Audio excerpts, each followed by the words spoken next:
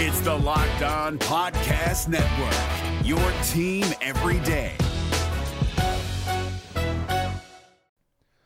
The Locked On NBA Fantasy Minute is presented by PrizePicks. PrizePicks is the most fun you can have playing daily fantasy basketball and winning up to 25 times your money. Go to prizepicks.com/LockedOnNBA and use the code LockedOnNBA for a first deposit match up to $100.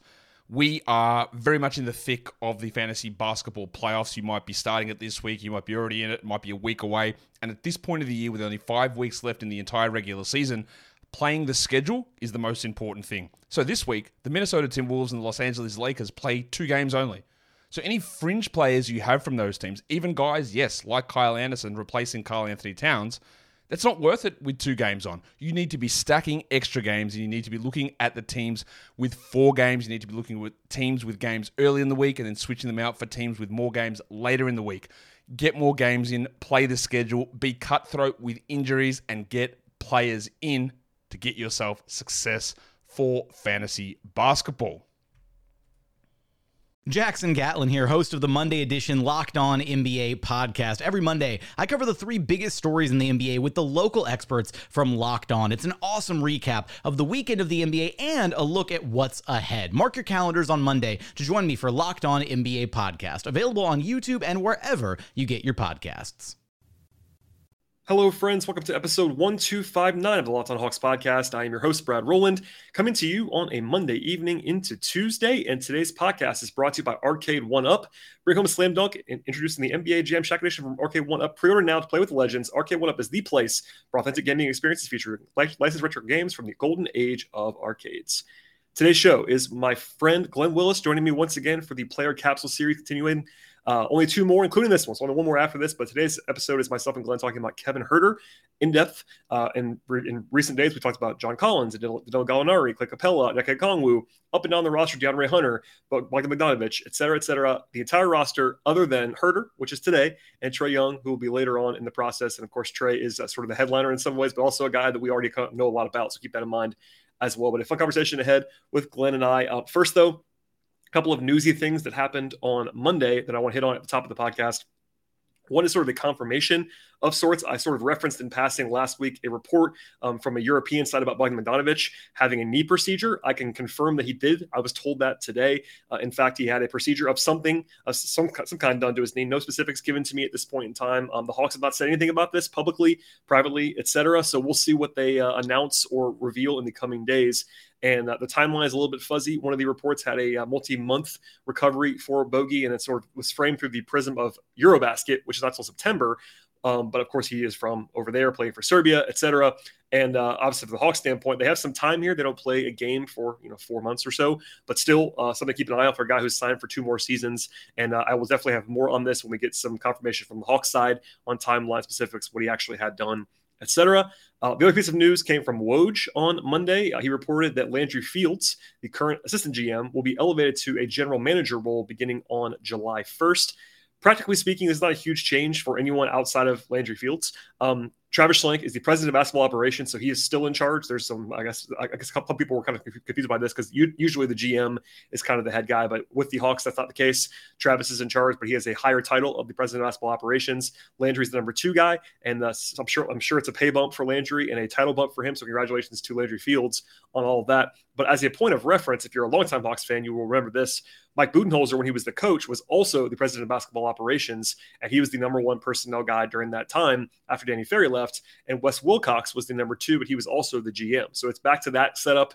One guy, this time it's Travis Schlenk, is sort of the head honcho on the personnel side, whereas Landry is the number 2, but a nice little job title bump and pay bump for Landry, I presume. No other real takeaways from there, other than it's obviously good for Landry, but that's sort of some clarification there, and that's going to be coming, according to Woj, on July 1. No announcement from the Hawks, but obviously they won't do that until it's actually official, which is still a few weeks away at this point in time.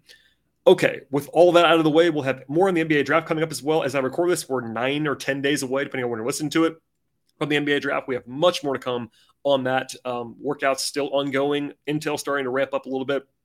on the draft side, trade rumors, all that fun stuff. I had a mailbag that dropped on Friday. I had a NBA draft discussion recently with Ben Pfeiffer, one recently with Jake Rosen. I've had Ricky O'Donnell on the show for the NBA draft. Glenn and I talking about all kinds of players, mailbags, Andrew Kelly on trade stuff, and pretty recently as well. So wall to wall in the archives, subscribe, listen, rate, review, all that fun stuff. And without further delay, you'll hear the intro. I'll be back with Glen Willis on Kevin Huerter.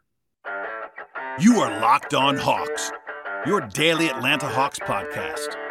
Part of the Locked On Podcast Network. Your team every day.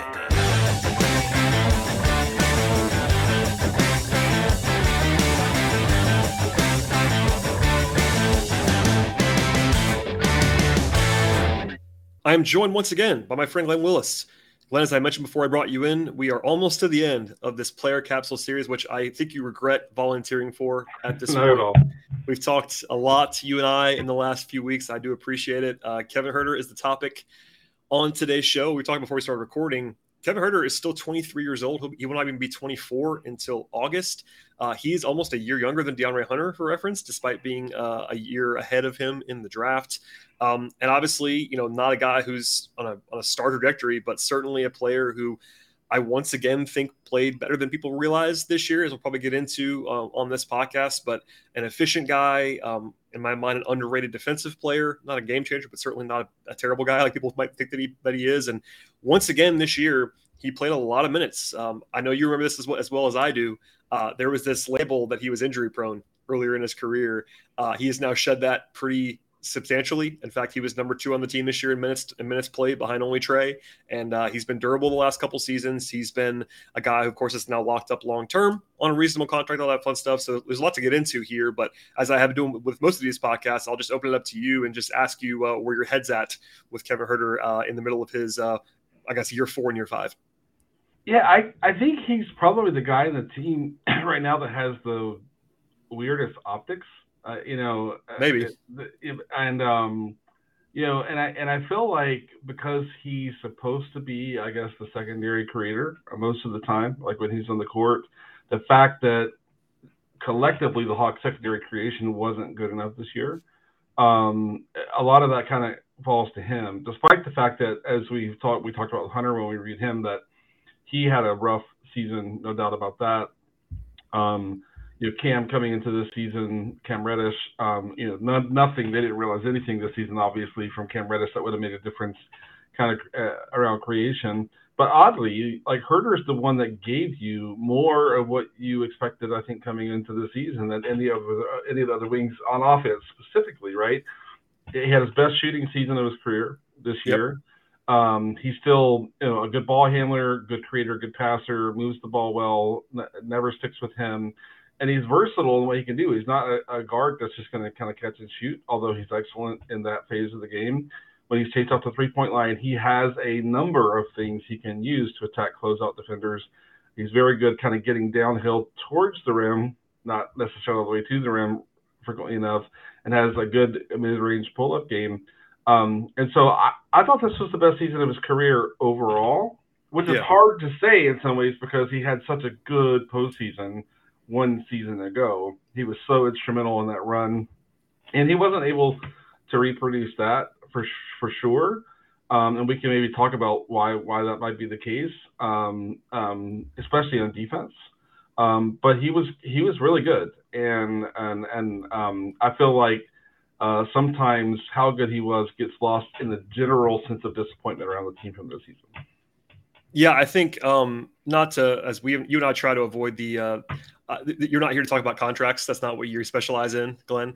But I think it was one of those situations, kind of like Collins, in which he got his contract, and there is always the notion when you get paid that, at least from some people, that they expect you to be a different player the next year. Like you're suddenly going to be 40% better because you got paid. And it's he was better. I agree. This was his best season of his career. Offensively, the numbers are very clearly the best of his career across the board. 2-point shooting, 3-point shooting. Assists were, I guess, pretty similar. Turnovers were either at a career low or something approaching a career low rate. Like he was very efficient this year. His shooting profile now is kind of what we thought it was going to be coming out as like a good outcome for him. He shot 39% from three this year on pretty good volume. And that's obviously he's a guy who can handle the ball, not going to be a dynamic creator, but certainly someone who's comfortable with the ball in his hands, can pass it, do all that fun stuff. And yeah, I agree with you in general that maybe it was just a function of the team and the overall black cloud hanging over the team this year. But I think for the most part, he kind of did what you expected him to do. And we'll definitely get into this as well, but I continue to think he's a pretty decent defender in a way that people, especially nationally, I think there's somewhat of an acceptance now, maybe for people like us yelling about it for years, that he's not so bad locally. But I listen to people that I think are actually smart, that don't watch the Hawks every day. And it's like, well, Huerter's a bad defender. It's like, well, not really. Like he's got weaknesses for sure. And he's not a great defender by any means, but I think it gets a little bit just too casually dismissed as like, that can't work with Trey. He's a bad defender, all that stuff. So yeah, I'm kind of with you. The perception is interesting. And I wonder, coming out of that playoffs, as you mentioned it last year, when he had, famously the Game 7 performance in Philadelphia, but even beyond that, a few different times, he was more of a focal point at times. Did you expect him to like have more of a breakout offensively? Like what did you expect coming out of that maybe didn't happen or did happen? Not really. I thought he continued being good at the things he was previously good at with some improvement, which we've already covered. When I contemplate where might he improve as to take a significant step offensively, the first thing is obviously everyone knows kind of getting better at the rim, being aggressive, attacking the rim, getting to the free throw line every now and then, getting to the free throw line often enough that Bob Rathbun doesn't make fun of him when he gets to the free throw line, that sort of thing. And so really it is about dealing with contact, embracing contact, and being stronger at the rim. Even though if you look at his numbers at the rim, for his position, he's a fine finisher. He's just really careful about when he tries to get there, right? So that's the big thing. The second thing is getting better at shooting off of off-ball screens, which he's been pretty terrible at it for a guy who's as good a shooter he is. But it's interesting when you think about the players in the league who have become those elite guys. Of course, we think about Korver when he was in Atlanta and Redick, in his prime. Kind of more recently, Joe Harris. If you think about when all of those guys became really elite in that phase, it takes till they're 26, 27, 28. And I believe there's a real conditioning and strength aspect to building up to that. To be able to kind of constantly sprint off screens to create those shots for yourselves, or when you're not getting the ball, to keep sprinting off screens to create opportunity, create gravity and opportunity for others, takes a real commitment to conditioning. And I don't think it's a thing that anyone can do in a season or two. I think it takes probably 3 or 4 seasons and some physical maturation for a person to learn their body, learn what it takes to build up to that. And so I think he replicated good play in the areas where he's been good before with some nominal improvement this year. And those are the two things. Like if he's going to take a significant step forward, it's going to be his work at the rim and his ability to get his body to the point where maybe he can become a reliable guy coming off of screens when they run floppy or whatever it is they run. So that's my assessment of him offensively. I don't know if we'll see improvement in those other areas. We'll just have to kind of wait and see what happens there. Today's show is brought to you by Arcade 1UP. We have big news. The one and only NBA Jam is back. Arcade 1UP is the leader in at-home retro arcade games. They're not only bringing the best game ever back, they made it bigger than ever with a Shaq Edition machine. I've been a big NBA Jam guy for a long time. It's just fantastic to hear about this. I'm not the only one that's obsessed with NBA Jam, and I'm thrilled to tell all of our listeners you can once again play hoops with NBA legends in this arcade classic. Jump clear across the court, set the ball on fire in one of the first sports games ever to feature real and digitized NBA licensed teams. No fouls, no free throws, and no quarters required. Compete with friends and family across all new Wi-Fi leaderboards, making you more connected than ever. You can pre-order now from arcade1up.com. That's arcade1up.com for an estimated early September ship date. Arcade 1UP is a place for fun. They have classics like Golden Tee and Mortal Kombat and many others at $3.99. Starting at just $3.99. Just check this out today. They're giving away a free NBA Jam Shaq Edition to a Locked On listener. If you can enter to win the chance to win this console for yourself, for your man cave, or wherever you want to put it at arcade1up.com/lockedon. That's arcade, once again, the number 1, up.com/lockedon. You have until July 8th to enter this NBA Jam Shaq Edition console contest. Do not miss out. Enter today at arcade1up.com/lockedon. No matter what moves you made last year, TurboTax experts make them count. Did you say no to a big wedding and elope at the county courthouse? That's a move. Did you go back to school to get your degree? That's a move. Did you relocate for a fresh start? Well, that's literally a move. Maybe you moved into a houseboat instead of a house, or switched gears from rideshare driving to video game streaming. Or you rode the stock market to the moon and back. TurboTax experts make all your moves count, getting you every credit and deduction you deserve. They'll file with 100% accuracy and get you your max refund guaranteed. So, switch to TurboTax. Make your moves. They'll make them count. See guarantee details at turbotax.com/guarantees. Experts only available with TurboTax Live. I want to ask you about, both sides of the floor, as we kind of have been doing on these episodes. And I'll set the stage a little bit by just saying, metrically speaking, he was an above average player this year in all the ones that I trust. Basically better than average on offense, average-ish on defense, according to EPM and Raptor and all those things. You referenced it a few times already, but his efficiency as a shooter, cleaning the glass, has very useful sort of those the percentile outcomes for position. So he was a 61 percentile points per shot guy for a wing, which is good. 71%, 71st percentile in assist rate for a wing. So all this stuff about he's a good ball mover, good passer, all that stuff. Doesn't turn the ball over a lot either. All that stuff. The offense is certainly what we're going to probably focus on a lot at the end of the podcast, but I do want to get to his defense just because you're here and this is what we do. So I said earlier, I think he's underrated defensively, and that does not mean that he's an awesome defender. I think that he is pretty good positionally. He does have some weaknesses, his lack of strength does hurt you at times. But I've spoken enough. What do you make of his defense? Because ultimately speaking, a lot of the reference points on Huerter, especially when paired with Trey, which is part of the discussion always for this Hawks team, because Trey's always going to be there. I guess one way to sort of view it is it tenable long term as the primary shooting guard next to Trey, and also in a vacuum, how is his defense? Yeah, this is the one where for I think a lot of the season I had a hard time evaluating what I was seeing and how that was relative to my expectations and such. And for me, so much of that comes from how good he was defensively in the run up to the Eastern Conference Finals against New York, Philly, and then Milwaukee. I recall sharing on Twitter at one point that only 3 players in that whole postseason had more block shots than Huerter did, and they were 3 obvious rim protectors. I think it was Giannis, Embiid, and maybe Brook Lopez. I can't remember, but it certainly had to do with part of that was the number of games. But even if you ranked blocked totals in the postseason, the 2021 postseason, and you just looked to get to another guard, you're going down to the 24th or 25th spot, no matter how many games the guards played. Yeah, I think he bought like a shot a game, which doesn't sound like a lot, but when you're Kevin Huerter and you're blocking a shot per game, that's actually pretty impressive. and he had a good number of steals, and so he did well with the young people call stocks, and all of that. But I have to kind of go back and remind myself, right?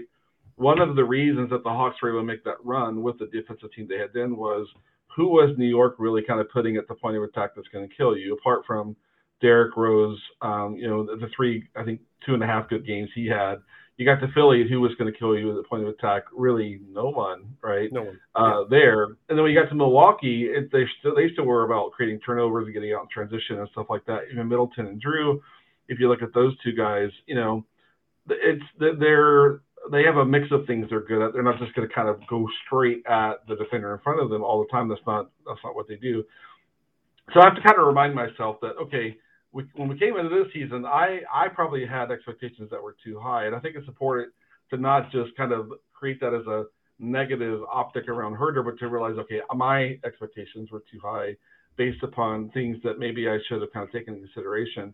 I still think he's a positive defender. I think he's a better defender than his reputation, probably around fans or around the league might be. Is he ever going to be good enough to be kind of a defensive primary? I don't think that's ever going to happen. No. But I think he can switch over and guard point guards sometimes and give you, apart from maybe the best 5 point guards in the league, I wouldn't want him chasing Ja for a whole game or someone like that, right? But he has some versatility because of his size and because of his length. And he's smart, and he's kind of on time with most of his actions, helping, tagging, whatever that is and stuff. And so he's very workable. In my mind, he should be very workable in a lineup construct, even around Trey. He's just not going to be the guy that I'm going to put into my starting lineup and say, okay, I'm comfortable with that guy being the best defender in my starting five from a point of attack standpoint. That's not going to quite be good enough. So that's how I see it. Good defender, could still get better as he continues to kind of get stronger and learns how to manage his body more and things like that. But never going to be an all NBA an all defensive team kind of guy or anything like that. But reliable, good, solid, with the ability to. I mean, it's funny. He does make even I remember his second season. He had a massive block at the end of one of the games that they won that year, and so he has a little bit like we talked about a Congo. He has the tendency at times to make some really timely plays at the end of games, and I think that means something, too. So good defender, still needs something a little better in terms of your primary wing defender and your starting five if you're going to try to do big things. Yeah, as well as I do, like there were times, they've used Hunter as the number one perimeter defender for the most part when he's been available. But they've had to use Huerter as the number. I mean, with Hunter, both when Hunter was off the floor, when he missed time with injury, or when Hunter's got to guard somebody else. Like for instance, this year when especially late in the season when there was when Collins was hurt and Hunter really couldn't guard the guards anymore because he was playing the four, they had to put Huerter on those guys. And it is. I'm not saying this is the end all be all, but it is sort of reflective of what the coaching staff thinks, that they kind of have had to put him on guys like that, and they've chosen him over other guys that they could have put on those guys. Like again, Huerter's not going to be your shutdown, lockdown guy, especially against guards though. Like he's pretty respectable. He uses his length pretty well. Not a great rebounder, but a totally fine one for a shooting guard. His activity is pretty good. His positional stuff is pretty good in my opinion. Again, not spectacular. It's just one of those things where he looks worse because of who he has to be paired with sometimes. But if you look at the metrics again, he's basically league average defensively in most of these metrics, and that's all you kind of need from him. At the same, and also as a team, the Hawks were essentially exactly the same defensive rating wise with him on and off the floor this year, which isn't like great because they were bad defensively this year, but it wasn't like there was a huge split with him on and off in the way that say there is with Trey. In fact, he had the best on-off numbers in terms of splits of the entire core guys this year in a lot of ways. Like the Hawks were actually at their worst when he was off the floor, which doesn't always say that there's a little bit of noise in that always, but he's a valuable piece for them. He makes a lot of their lineups work. He makes life easier on a lot of guys next to him. Obviously, Trey is sort of his own category, but you can play a DeLon Wright, or you can play a more of a non-shooter type next to those guys because Huerter is a good ball mover and a good shooter. And obviously you have Trey as well. So it unlocks a lot of things. I do think that it would be nice to have a guy or two that were better than him defensively around him. Obviously with Trey, you're kind of hamstrung on some level, but if you're playing him with Trey, your other guy in the perimeter has to be good, I think, to reach what you want to reach. And whether that's Hunter or somebody else, or how you want to put that together, or DeLon, or how you want to use that, you are a little bit limited there. I think that's definitely fair to say. This is more of a big picture question, but I'll ask it to you anyway. Do you have any issue, let's say with the news that Bogey had another issue with his knee, he's got another procedure, also getting a little bit older. And of course they've been starting Huerter. Even this season, they started Huerter over Bogey once they made that change and actually kind of quote unquote worked. Do you have any problem with him being the starting shooting guard opening night next season? Because I know there are some Hawks fans that always seem to land on that being an issue for them. It doesn't bother me at all, but does that bother you? It doesn't bother me. I mean, except for the universal qualifier that if they have a chance to really upgrade, sure, do that, right? Yeah, right. But that's implied, I think. But yeah. I think he's a competent starting shooting guard. I think some of the things he does on offense helps. With Trey, he's a good enough secondary creator. Could he get a little bit more diverse in that area? Sure. Yeah. And on defense, it really does come down to kind of lineup construction. And you and I all get into this to a degree on every one of these capsules. But part of how I evaluate how well Huerter works on defense is what scheme are you going to run, right? So, like Hunter is much better than Huerter at just keeping his ball handler in front of him. And Hunter is actually has his value diminished to a degree when you're switching. Hunter's not as good at switching. He's good at seeing the guy in front of him, working hard over screens, and just kind of staying in that space. Yeah. And one of the reasons Hunter is better that way is because Hunter is not that good off ball. He gets lost, right. He loses interest or whatever is going on there.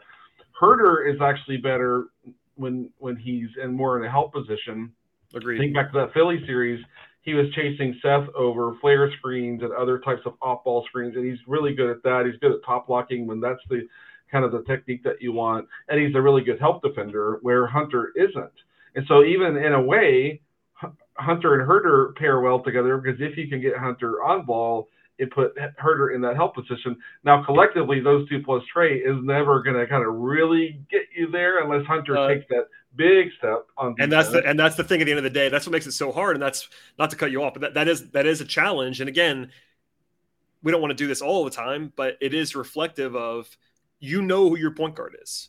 And he is your best player by far, franchise player, but it does impact your decision-making other places. So to your point, in a vacuum, having those guys pair together, just say Huerter and Hunter in a vacuum or Huerter and somebody else in a vacuum. But those guys in particular do seem to fit well together defensively, but you have to remember who your point guard is. And it does matter on that end of the floor. And I'm glad you said that because one of the reasons why Huerter, I think, is underrated defensively is just the overall reality that most guys who are better off the ball than on the ball on the perimeter are underrated defensively. Yeah. You know what I mean? Like people, especially people that are not watching as much as we are, not to judge anybody. It is what it is. But if you watch basketball, it is a lot easier to see who loses their guy on the ball, who can't contain a ball handler, than it is to watch a guy make rotations and know where to be off the ball and, facilitate things and hand guys off and all the things you're going to do off the ball. It's a lot easier to see who isn't super quick or super physical at the point of attack and gets blown by. That's an easy evaluation for anybody. Whereas if the off-ball stuff is just a lot harder to see. Today's show is brought to you by Rock Auto. And the auto world has so many models these days, it's actually impossible for local chain stores to stock all the car and truck parts that you actually need for your automobile of choice. And even if they have them, you actually want to endure the question from the person behind the counter. They always have an ulterior motive. They want to sell you what they want to sell you behind the counter in the warehouse or whatever's best for them, basically. Instead, do whatever's best for you. And that usually means, honestly, it always means checking out rockauto.com at home or in your pocket. It's a much better option no matter what you're looking for on the car side. Why spend more for the exact same auto parts from a chain store or dealership when you can order them at rockauto.com today very easily and very profitably for you? Rockauto.com has been business serving customers for more than 20 years at this point in time, and the prices are reliably low, and they're always the same for each and every customer. They have all of what you need for your car or your truck. That includes, of course, things like brake parts and tail lamps and motor oil and even carpet. And the website is beautiful at rockauto.com. See all the parts available for your car or your truck and see everything else that they have to offer for you in that one spot. And when you get there, write Locked On in the box that asks you how you heard about Rock Auto so you can tell them that we sent you to them. Amazing selection, reliable low prices, all the parts your car will ever need, rockauto.com. We're driven by the search for better, but when it comes to hiring, the best way to search for a candidate isn't to search at all. Don't search, match with Indeed. 93% of employers agree Indeed delivers the highest quality matches compared to other job sites, according to a recent Indeed survey. And listeners of this show will get a $75 sponsored job credit to get your jobs more visibility at Indeed.com/podcast. Just go to Indeed.com/podcast right now and support our show by saying you heard about Indeed on this podcast. Indeed.com/podcast. Terms and conditions apply. Need to hire? You need Indeed. And, and to go further around the scheme thing, it's like Huerter, I think, is more valuable when you're switching because he's really well suited for that kind of handing a guy off, picking up another guy. He's a good communicator. He's a good real-time processor. And so that's something else to kind of work out versus the Hunter Huerter thing. Now, I know we don't want to go too deep down the rabbit hole, but they're like if you watch Golden State play, when they're switching, they will do something like we're switching except Steph. Because we don't want Steph getting switched on. Steph will show hard. You see him jump out and then recover. And The Hawks have tried to do that with Trey. So there's a way, if Nate and the coaching staff feels like the roster could handle it, to say, well, we're not going to switch with Dre, not because we don't want that, because we want him to stay on the ball. So it just depends on not only what you want to run, but how detailed and nuanced you want to get to kind of make that work. And so I just think that there's one of the most interesting aspects of this offseason for the Hawks is to see what kind of potential schematic changes they want to make, especially on defense. And a lot of that will come down to who is the starting center when the next season starts, and on and on and on. But a lot of that will play into, can Hunter and Huerter, if they are the starting 2 and 3, Are they in a scheme? Are they in a system? Are they in something that helps maximize their value individually? And then as the two wings collectively, there's a way to set them up where they're really going to struggle to deliver defensive value. There's another way to set them up where they could potentially maximize their defensive value. And so it doesn't just come down to how good are those two guys. And in this episode where we're focusing on Huerter, but he needs to be put in the right system and with the right players around him. He needs to be free to help a lot, to be that off-ball defender that can make impact plays. He's good jumping passing lanes. He's good anticipator and things like that. But if you're not letting him kind of settle into that role enough, you're going to undermine his defensive value. So a lot of the philosophical and schematic stuff will have an impact in terms of how much defensive value he can continue to bring, I think. No, I'm glad you said that. That's a good encapsulation, and clearly there's always these discussions, and we'll get into all of them as they make roster changes in the next couple of weeks potentially. But trying to focus on just what he can and can't do, and what he excels at, what he's sort of weaker at, et cetera, is probably pretty interesting and kind of informative as to what they might be doing in the future. And just team building wise, it's challenging because I don't think anybody would draw up a Trey Huerter backcourt in a lab defensively, and that's fair to say. It just sure. is. Even if we both think that Huerter is respectable to better than that defensively, it's a very, I don't want to use the word lazy, but one of the things people do nationally in particular is like immediately write that pairing off because of the defense. And I get that. I do get it broadly because they're not watching Huerter every night. And if you just think of him as a bad defender, we know Trey's a bad defender, so it's like putting those guys together is flames. But I'll say this before, I said this on the Bogdanovich podcast, we have 2 years now of data where the Huerter-Bogey wing pairing has worked very well for the Hawks. The numbers are there. And I get that defensively it shouldn't work, especially with Trey, Huerter, and Bogey. That shouldn't work on defense. And it kind of doesn't. But they're also so good on offense that it hasn't mattered. And they've been very good playoffs, regular season, et cetera, with those two guys in the wing and also with the three of them on the perimeter. I'm not sure if that's going to continue. We'll see what it looks like if somebody gets moved or whatever, Bogey ages out or whatever. But that is worth noting as well. If you have anything else to add defensively, feel free. If not, we can talk about the offense because that's the side of the ball. It's fun too. Go ahead. Yeah, well, and maybe a bit of a transition here, but when you're playing Trey, Bogey, Huerter, that's your best shot making trio amongst the trio you're going to play there. Oh yeah. Right. That's your best ball handling. They're not going to turn the ball over. So you're not creating transition offense for the team. You're not. You're more frequently getting to go back and set your own defense. So a lot of times, a good offensive lineup that you might think would struggle on defense just benefits from putting the ball through the hoop more often and getting to get back and get set.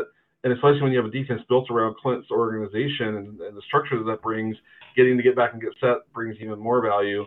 And that's why two-way play on the wing is critical for everybody around the league.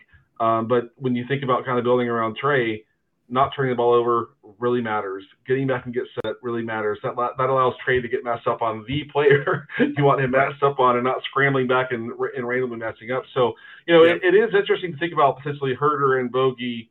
How do you, if Hunter is still a priority, which he should be, conceptually they bring the same roster back, but when they made that run to the Eastern Conference Final, they did it. You and I talked about this with Trey, Huerter, Bogey getting a lot of minutes at the 1, 2, and 3, and were quite successful. And that's interesting to think about. Bogey's a good help defender too, and there's a lot of reasons that works. But Huerter, I mean, on both ends, Huerter is steady. He gives you what you expect. He's reliable.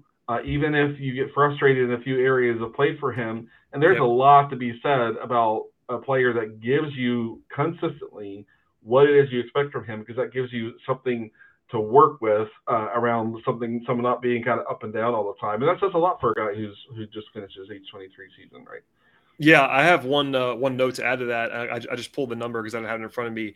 This is just this season, but the three of them, the Huerter, Trey, Bogey lineup, they were plus 6.8 per possessions. That's really good, man. Especially, really good. It's not a super. No lineup data is ever going to be a giant sample size, but it's one of their top, 10 or 12 most frequently used 3-man groups this year, and they were really good with that group. So I don't know if it's sustainable, but yeah. But it didn't start this year, right? the No, trio it's a 2-year sample. Yeah, exactly. Yeah, The year, right. the year before was very similar, and of course they had to ride. And like you said, they had to ride that in the conference finals round. I'm trying to pull the number right now as we're talking. So I'm see if I can pull this off while we're even better the year before. They were plus 9.9 per 100 2 years ago, and that's just regular season sample. It was probably even better than the playoffs. So yeah, sure. It's not a fluke. I don't think. Obviously, again, no one between Glenn and I is telling you that's a good defensive trio, because it's not. But right. They're really good on offense, and sometimes you have to trade off, and see what happens. And there's just quickly, there's something instructive there about putting players around Trey that bring consistency. Because Trey wants to deliver the ball to a guy who's going to be where he's supposed to be, do what he's supposed to do, knock those shots down, and and we could, a person could have a conversation about, like, is that the best way to build a team? And you want Trey with that much usage. That's what they are. That's what they're building for. And, Huerter being at this point kind of up and down all over the place and good month, bad month, whatever. I mean, we're still optimistic about him. But Bogey, we talked about when we did his, he gives you what you expect consistently. Huerter's that guy now too. And I think that has a lot to do with maximizing around Trey as well on offense, which we were heading back to. Yeah, so offensively, I mean, just for the rundown, broadly speaking, people already know this, most of this stuff, but Huerter is reliant on three-point shooting in a lot of ways. He took more threes than twos this season. That's probably the right thing for him to do, to be honest, because he's a really good three-point shooter. But he had a career-best 39% clip on pretty decent volume. I always think he should shoot more from three, just because of how good he is at it. And he's gotten a little bit more aggressive in the last season plus. But I think there's probably more room to grow there still. 2-point shooting was better than ever this year, but as you referenced before, his rim stuff is never going to be great. And I've kind of waved the white flag on him getting to the line. I just think it's like never going to happen. Probably. It's been sort of a running joke, and I think it would help him, but it's probably not going to happen. But to your point earlier, he is careful, but in a way that does work, because when he gets there and tries to shoot, he does make it. He's not going to take any ambitious attempts, but that's maybe better than taking attempts you shouldn't take and missing them. So there's a crossover there. And then passing wise, like totally good. I would say above average passer for a shooting guard at minimum. So like that's kind of the overall spectrum. We referenced it earlier, but like he is, if you have to pick a guy to quote unquote run a secondary action of the main cast, it has been Huerter most of the time. Bogey has the ball in his hands. He's going to try to shoot it. Bogey is a score first guy in this current iteration, whereas Huerter is the closest thing they have to a secondary facilitator other than Trey, in my mind. You can weigh in if you would like to on that. But that's kind of the role he's been in. Low turnover guys we talked about earlier as well. Not a huge usage rate though. Same, like 3 years in a row, like a 17% usage rate, which is not super low, but not super high. He's not a specialist. Like, of course, he got the Kyle Korver comparison coming out of college. I wonder why that would be, Glenn. Why do you think that would be? But beyond that, he's a really good shooter, but he isn't a specialist. I want to draw the line. Like that's his best trait offensively. He's a really, really good shooter. There's a lot of value in that, but he's not Duncan Robinson. He's not even Joe Harris. Like he does more than those guys do offensively in terms of like being well-rounded. But at the end of the day, that is probably still going to be his calling card until it's not. What else should we talk about offensively, Glenn? Yeah, well, I mean, it's funny when you go look at his pick and roll numbers. He measures out pretty average if you go by the percentile. It's interesting to think about kind of why that is. He doesn't shoot the ball great. If you look at kind of the numbers there, in the 2021 season, he was a little better. His effective kind of field goal percentage was okay. But like this year, his effectiveness in the pick and roll statistically went down. And we've talked about this to no end too, but a lot of that comes to the fact that the Hawks were encountering a lot more switching in the pick and rolls, which really means what might have been tagged as a pick and roll in the data set ended up being kind of a one-on-one attack or a one-on-one approach with things like that. And Huerter's, not he's average at best probably in that area. He's good kind of getting to the step back in the mid-range. A little bit strangely, he's really good working right into the mid-range and kind of getting to a step back. When he works kind of with the left hand, he's not quite as good there. That's something that could come along age 24, age 25, is really working on dribbling with the left hand and getting down in the mid-range and having something to step back to. And so there's some things there, but I mean, I think the secure ball handling is really valuable in the NBA. I think that's undervalued. I think he makes good decisions. He's not overly ambitious as a passer. He measures passes well, and things like that. And I think, maybe the last thing there is just the ball just doesn't stick, Yeah. I think you want him to be a little bit more aggressive. I think at times, especially in late shot clock situations. But someone that has a usage kind of where he is, it's hard to build up the number of reps, and that's another kind of philosophical thing around, how much do you let Trey just own the offense all the time versus maybe getting Trey off ball and giving some other guys an opportunity to kind of develop some reps. That's a hard thing to do, a hard decision to make in a close game. You're like, well, we got to ride Trey, and then when you're 2 seasons in a row started underwater with your record, it's hard to feel like you have any kind of space to work with to maybe kind of mix it up. We have to optimize all the time because we're kind of, rising the standings. So I feel I do wish he could get a little bit more usage. And I wish I think that might result in a little bit more confidence and aggressiveness. This year he looked like maybe the most frustrated guy on the floor. I don't want to always read into kind of way. Yeah. But that might come down to the fact that, like, I could imagine, this is me speaking, like, for what might be going on there, is like he may be frustrated, like, oh, I'll go long stretches where you don't need anything from me, and then all of a sudden 3 possessions in a row the ball will find me and I don't have any rhythm. It's I mean, it's hard. I mean, we'll kind of use historical examples. It was hard to play with LeBron, because you get what you get. Well, yeah, it's the life of a 4th or 5th option in the NBA. It's just kind of what it is. Like, and to his credit, he's been able to be efficient with that role, but it is a certain type of thing to know that you're not going to have stuff run for you very often. It's just kind of the reality of the situation. And I think he does well with it. And honestly, this is secondary, but like, if you ever listen to Kevin Huerter, I mean, I know most people, like, fans can't just talk to him like I can, to be fair, but like, just listen to stuff he says. This is a guy who understands. He knows who he is. That's a big thing. He does not, like, have any crazy expectations of what he's going to be or how many shots he needs to get and all that stuff. He knows what he is, and that's useful. I mean, especially for a guy who's still young. Yeah, he got paid, but he's not making crazy money. It's a very appropriate contract. I think he might even be underpaid on what he's making. So anyway, that's a sort of a non sequitur, but I think if you watch him, like, he understands what he's supposed to do.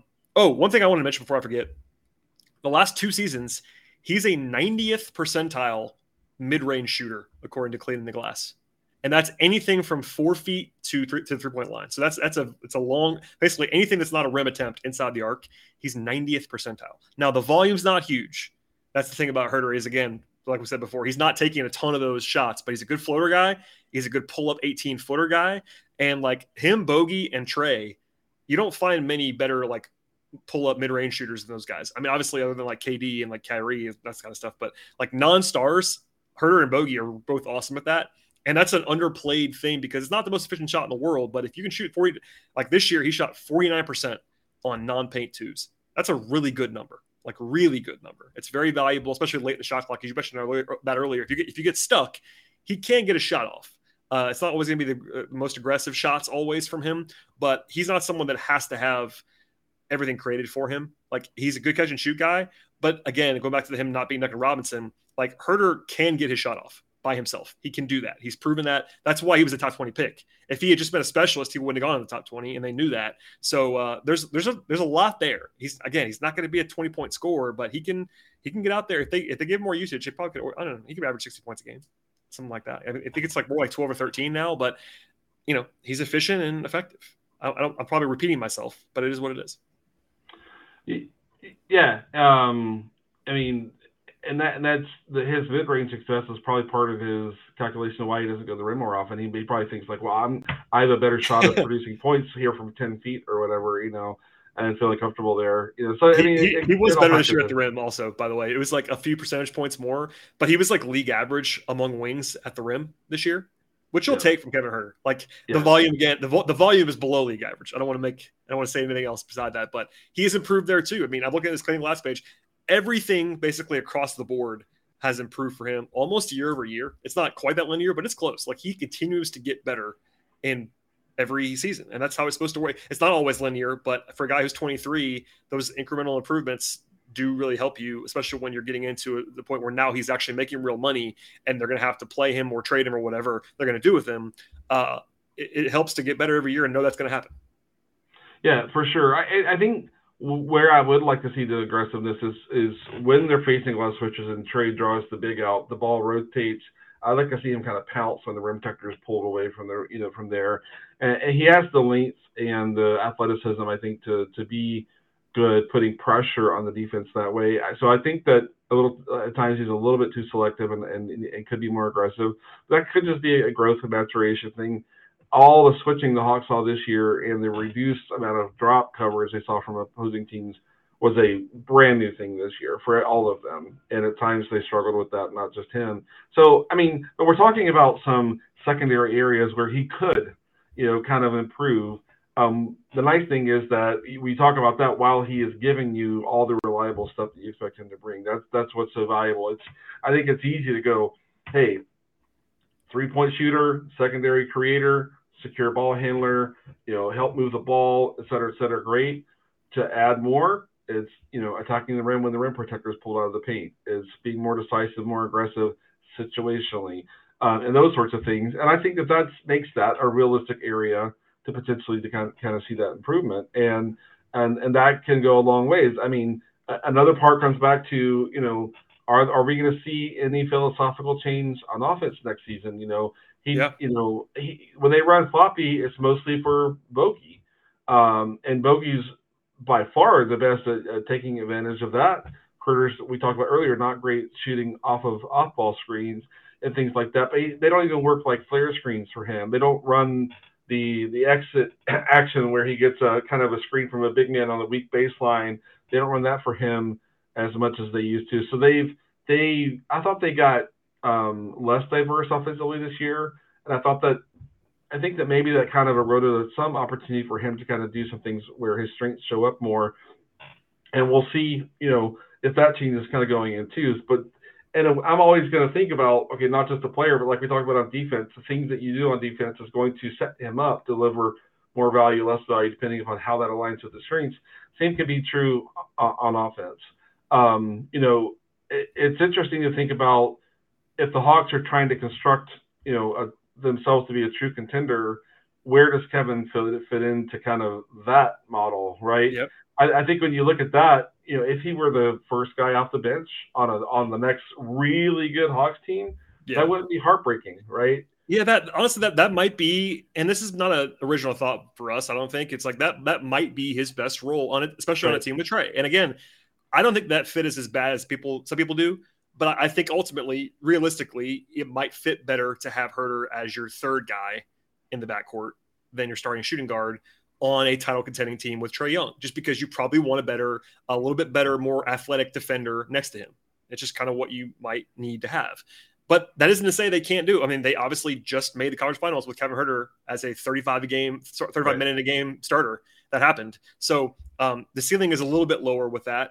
But I find it fascinating. Honestly, I mean, he's not as famous or as prominent as a guy like Collins or a guy like Capella, even to where the attention is not paid for that. But like, I really am fascinated as to like what they see from Huerter. I mean, and Bogey too. We talked about Bogey on the same podcast with Bogey, but like the two of them are both interesting guys and they have some decisions to make. I mean, no one should be surprised if Kevin Huerter is traded in the next year. That wouldn't stun me at all. It just wouldn't. Right. Because everybody's available. It is what it is. But like taking a step beyond that, what is the role that they think he should be in? Like right now, he kind of has to be in the role he's in. It worked very well.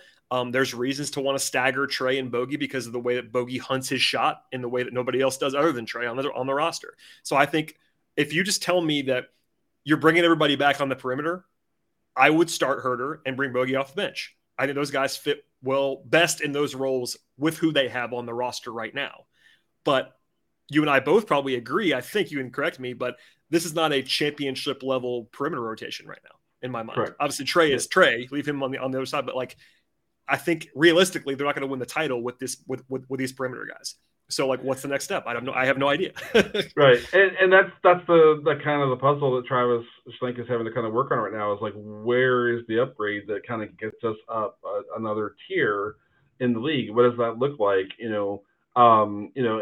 like I said, if there's an opportunity to go get like an all-star level 2, or a guy they think is on his way to being an all-star level performer at the 2, I don't think it kills you to bring him off the bench. And especially if we think about the possibility that Gallo's not back, they're going to need to find a way to get more offense on the second unit. And then they're going to need more of Huerter's creation with the bench. Like, if the Gallo's not there to help kind of, with that creation. And so it's going to really come down to, what is their 9-man or 10-man rotation look like? First unit, second unit. What is that? Do they have enough offense on both kind of lines? Both lineups. And all that stuff, if you will. And the nice thing about Huerter is that if the right thing to do is to plug him in as a starting 2, I think you're going to get a reliable type of contribution from him. If it just so happens that you're able to kind of upgrade at the wing to the point that he slides to the second unit, totally functional. And it's not a guy that you're embarrassed to play as your first guy off the bench at all. And so I think that's a nice kind of commodity to have for them right now. And it's sort of like we talked about with Clint in the last episode.